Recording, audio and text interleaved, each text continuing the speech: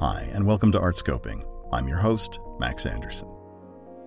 Very often nowadays, the question that needs to be asked is, do you really need a new building? The world is full of buildings that need to be repurposed. Does the world really need only new buildings? No, certainly not. It needs to rethink the ways it uses the buildings that we have.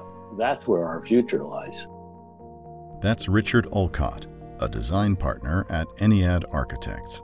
His award-winning work for educational, cultural, and civic institutions is recognized internationally for architectural excellence. He received a BA from Cornell University College of Architecture, Art and Planning and spent a year in Cornell's program in urban design at the Architectural Association in London.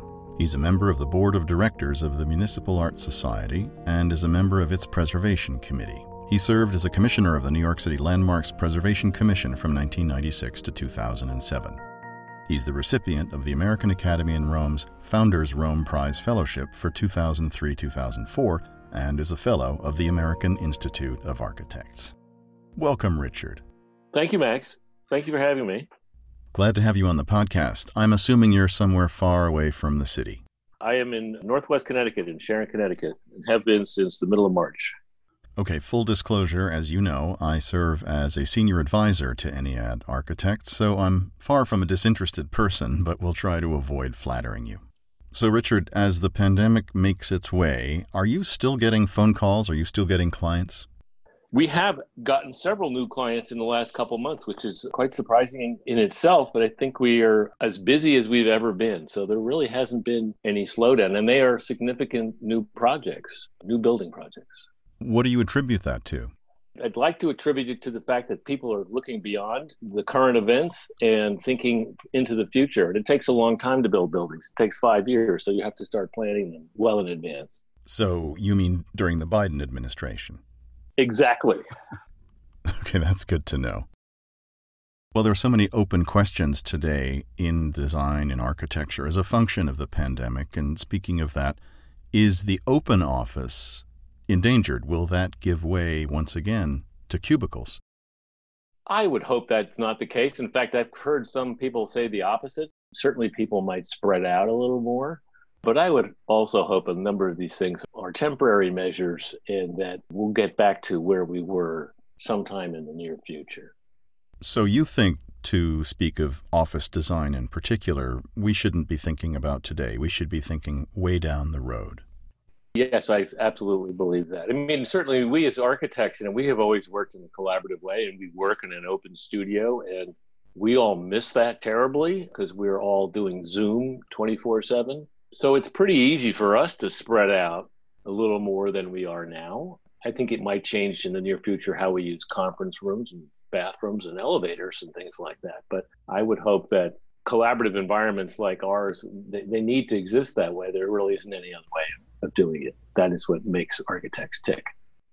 So what is it like to be designing buildings, designing projects in the absence of face-to-face communications? It is surprisingly easy in the beginning stages of things. Certainly there's no substitute for going to visit a site, for example. I know, so a lot of the work we do for the State Department overseas is all on hold because no one can go and visit the site. And you can't really start a project without doing that. You can certainly do the initial stages, schematic design, conceptual design phases of a project remotely. And we've done that very successfully in the last several months.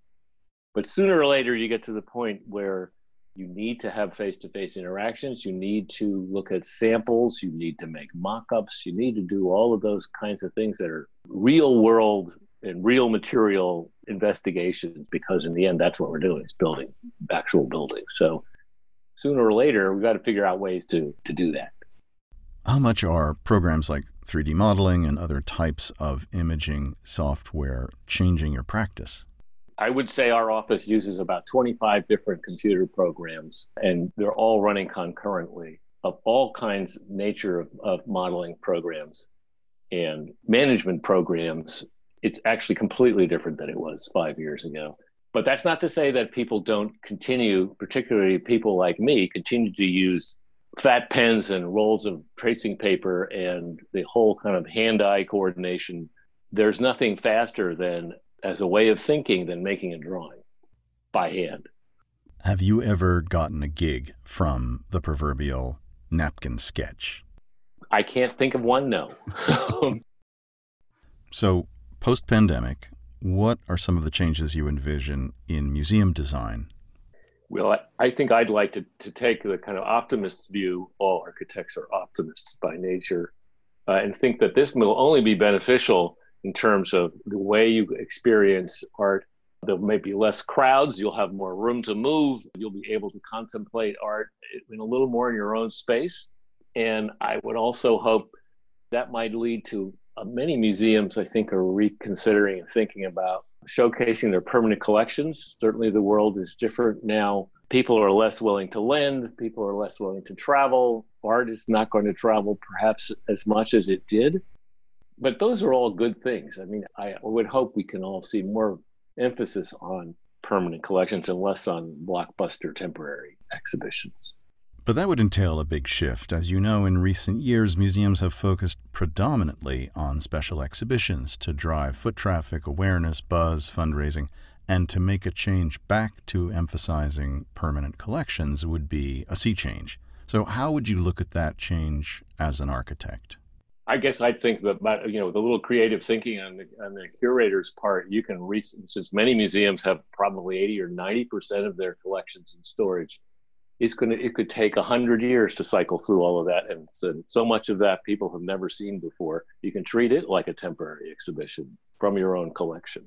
It's certainly part of the museum design. If you thought of it like the department store analogy, if you put it all the way at the other end of the building, then you have to walk through the permanent collection to get to something that's different and new.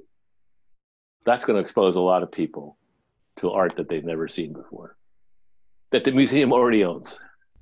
Some museums have turned to open storage as a way of revealing that iceberg below the tip that's on view typically. So what would you do in respect to that focus for museums as an architect?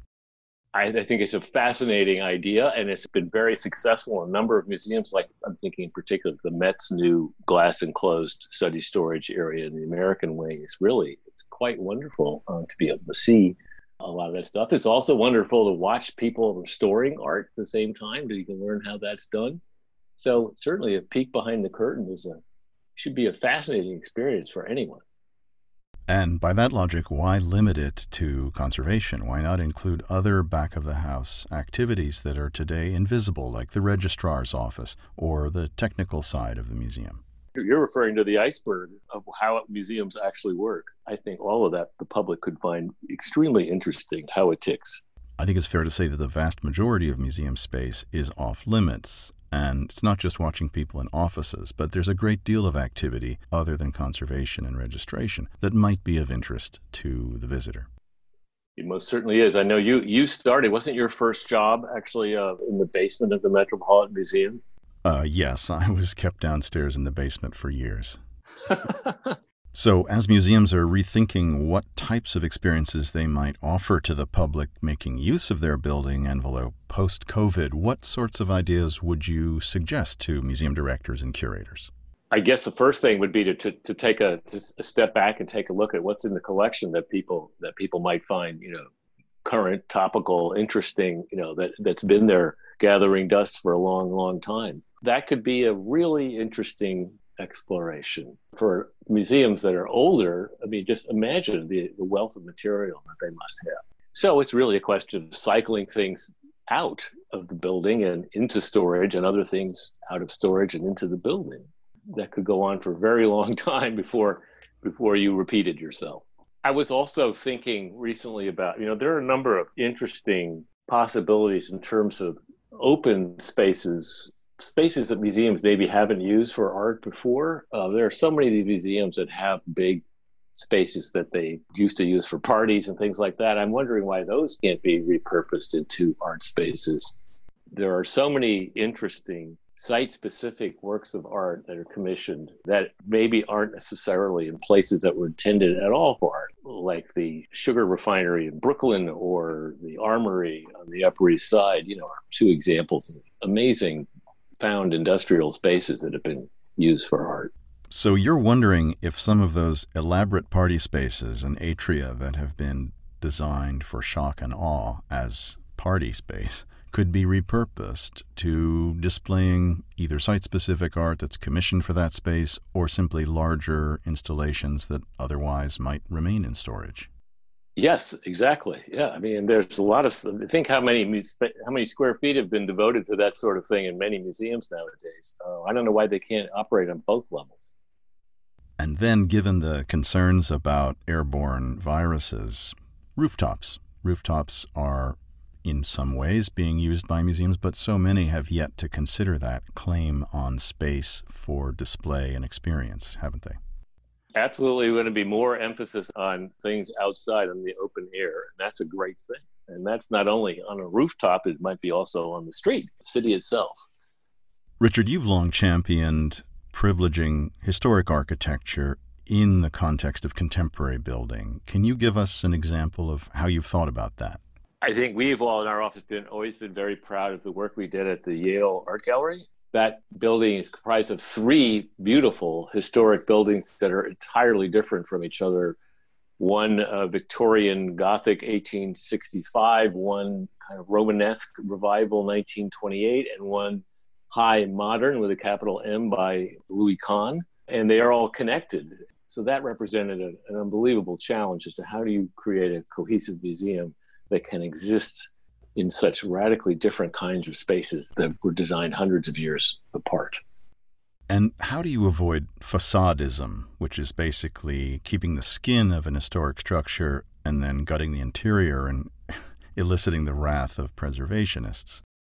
I think in particular that project was extremely fulfilling for everyone because there are 18 different curators in that museum. They have an astounding collection, 5,000 years of art, but also they have contemporary art, decorative art, furniture. They have all kinds of different things. So there was really a set of choices made as to think about how to get the art and the buildings to resonate with each other. For instance, the 19th century American decorative arts collection is in the 19th century American Gothic building. Makes perfect sense. The Roman Revival building has the Greek and Roman sculpture department. So those are all kinds of ways that the collection naturally can fit into a building. And both are the better off for it. Are you saying that you work directly with curators and not just with the Caped Crusader, the director? Yes, yeah, absolutely. Very much so. There are plenty of curators that are not shrinking violets in many institutions, and they all have lots of opinions about how to install their collections. And that's not only in the big spaces, but it's how wide the floorboards are, or how high the wainscot is, or what colors they want to use. And so all those things are carefully tuned and customized for each one of those collections. At the same time, there is the director whose job it is to make sure that all 18 of them are playing nicely together and that there is some kind of continuity and consistency moving from one space to another, that it's not a complete disconnect when you walk from one collection to another. And that's no small feat. Your practice is also distinctive in that you really do listen to the client. So many architects arrive with an idée fixe and fit the project within that. Can you give us a little background on your working method? We ask lots of questions of our clients. We like to learn what it is that makes them tick. We try very hard to honor what it is that they believe in, to make their institution's identity come to the fore, so that no two of our projects are ever the same. They are uniquely suited, we'd like to believe, to the clients and to the places that they exist in, and to perhaps to existing buildings as well. Wrangling 18 curators is one thing, but working on a college campus involves a lot more stakeholders between administrators, the deanery, the provost, the faculty, a whole variety of invested people. So how do you manage that? I think we've found when we work with universities that they are, for the most part, extremely well organized. And while you do listen very carefully to user groups, professors, scientists, whatever they may be, as to their needs, one finds that over time, they move around. They go to a different university. And so it's somebody else's job higher up the food chain to figure out how to make buildings that will last through various cycles of different kinds of teaching going on in them. We depend on our clients to be well organized to do that sort of thing. We certainly talk to everyone, but in the end, somebody's going to make the decision, and it's usually not the user. And most major universities have a campus architect in office. How do you navigate that relationship while still getting your goals across? Oh, I think we depend greatly on campus architects because they have so much knowledge and history that they are willing to impart, and that is immensely valuable, especially if you're working in a place that's been around for more than 100 years. There's a lot that you need to know. If you don't mind, I want to return to a COVID-related topic, which is that the Spanish flu, a century ago, contributed to the birth and acceptance of modernism. The Swiss architect Le Corbusier said that a house is only habitable when it is full of light and air, and California modernist Richard Neutra, whose father died of the influenza in 1920, made sunlight and natural ventilation available in every habitable space. Do you think we might have the same kind of post-COVID design imperative? Absolutely, very much so. And it's a fascinating new direction. And it isn't so new, as you've just pointed out. For so many years, people have depended upon mechanical systems to ventilate buildings, but there's such a demand for natural ventilation and increased natural ventilation nowadays that I would expect, yes, that is definitely going to change as part of sustainability initiatives too, ways of reducing energy. But it's a very interesting point you raise about modernism and its connection to the pandemic of 1918. I was thinking about this in relation to Alvar Aalto's beautiful sanatorium in Paimo in Finland, which was designed as a building for the treatment of tuberculosis and has all of the aspects that you're describing, access to natural light and lots of fresh air and lots of places to sit outside in the forest and drink in the oxygen.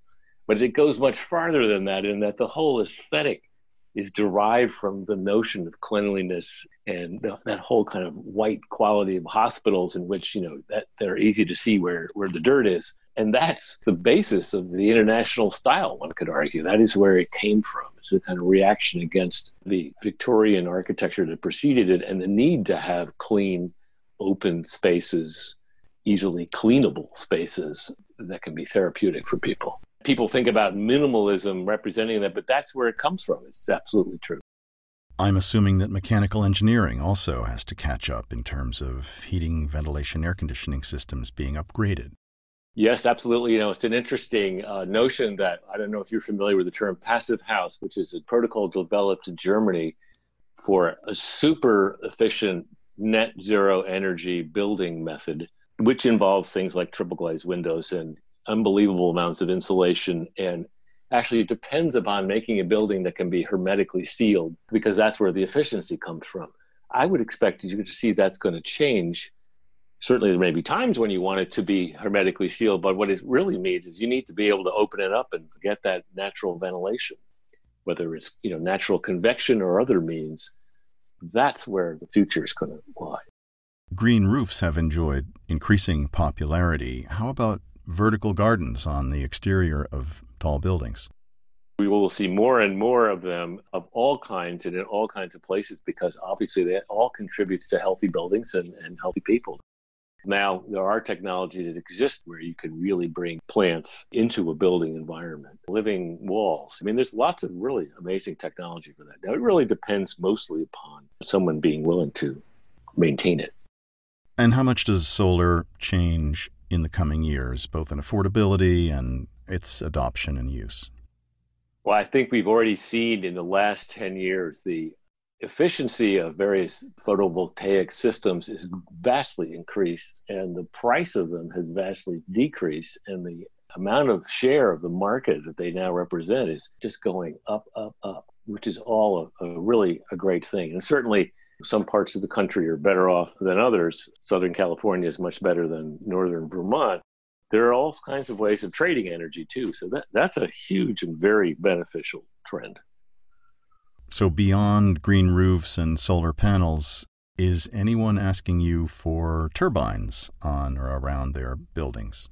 We have not done one of those, but there are plenty of people who do them, in particular in places where there are constant and consistent winds. It usually depends upon that kind of an environment. They don't work so well in intermittent wind systems. And certainly, on the other hand, you've seen lots of all of the big windmill arrays going up all over the world, which are unbelievably efficient.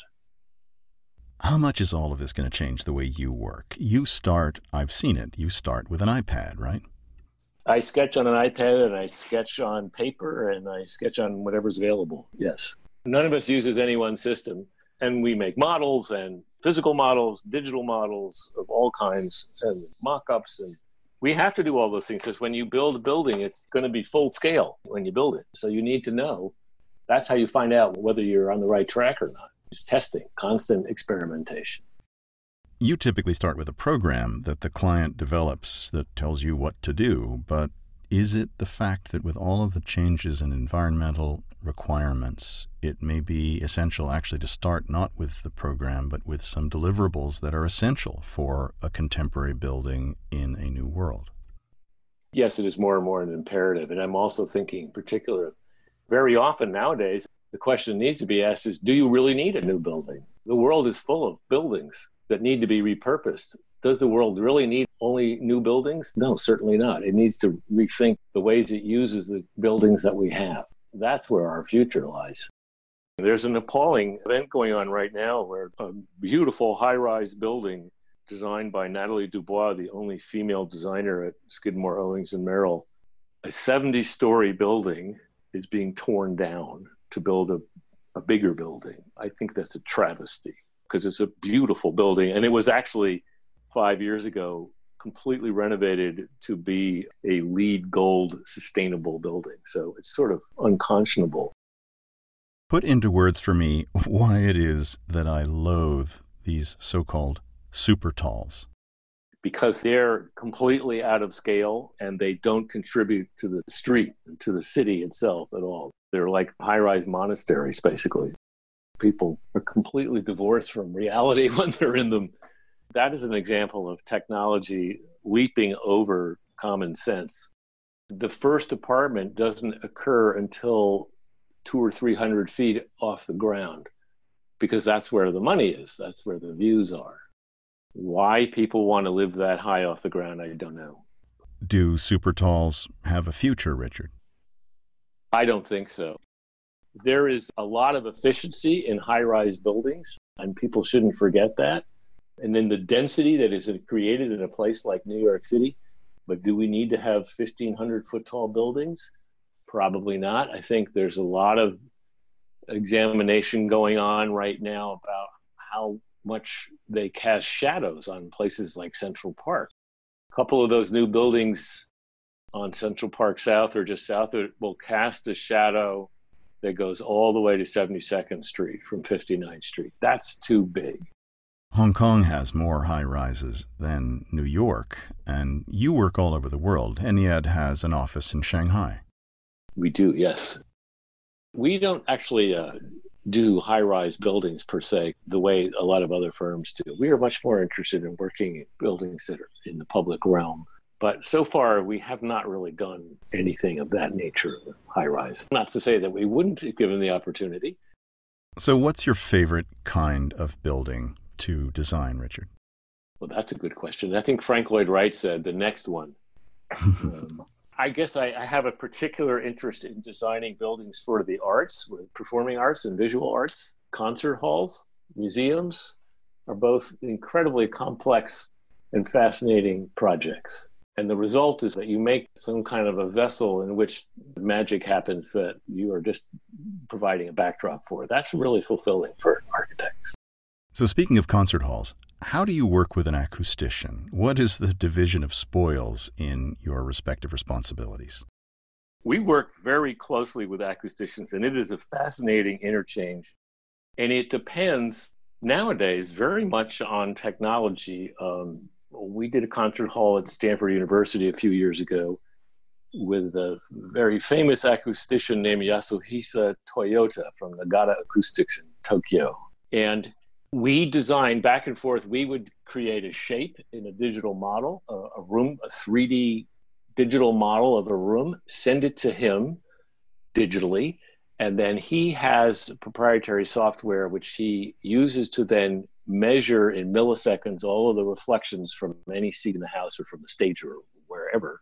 And when it comes back, it looks like a CAT scan or something, and you can read it and see where it's good and where it's not. And we did that 18 times. And it was a very interesting process in that the first model, I sent it to him and he came back and said, this is pretty good. This is like beginner's luck. This is pretty good. And so then I said, okay, well, what if we change this? And he'd say, well, that's a little less good. He never would say it was bad. He'd say it's a little less good. And I did that 17 times. And each time it was a little less good, to the point where I realized, I hope my client doesn't find out about this because it's not as good as it was when we started. And at that point, we dumped it and started with an entirely new idea, which I think is because I learned by osmosis from Yasu how to make a room like that, because he never told me, you must do this, you must do that, like other acousticians do. He let me make my own mistakes. And then we came back with a completely different idea based upon all of the input that he had provided. And then he said, okay, this is great. This has really great reflections and reverberation times.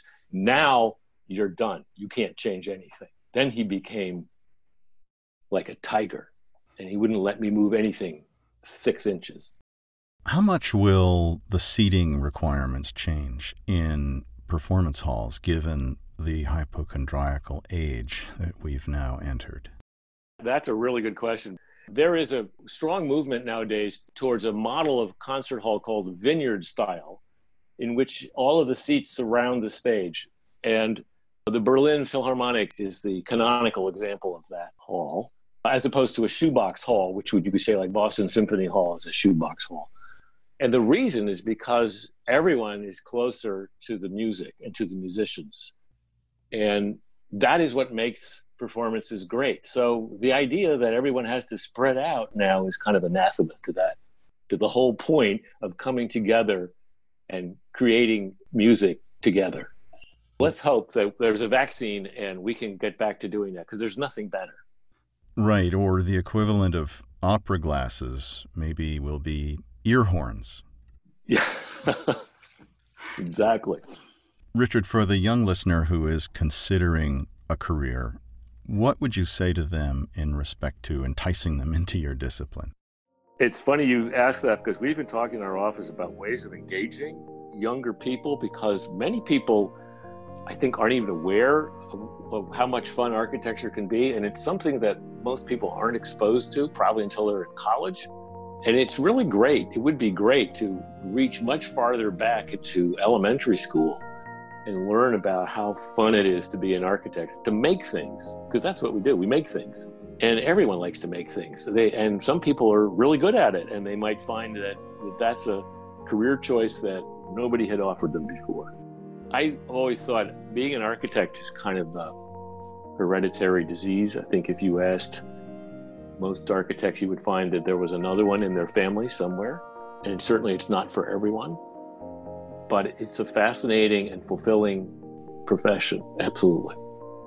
Richard, that's a great note to end on. Thank you for the time today. It was wonderful to get some of your insights, and much, much appreciated. Thank you, Max. Very nice talking with you. We've been speaking today with Richard Olcott, design partner at Ennead Architects in New York City.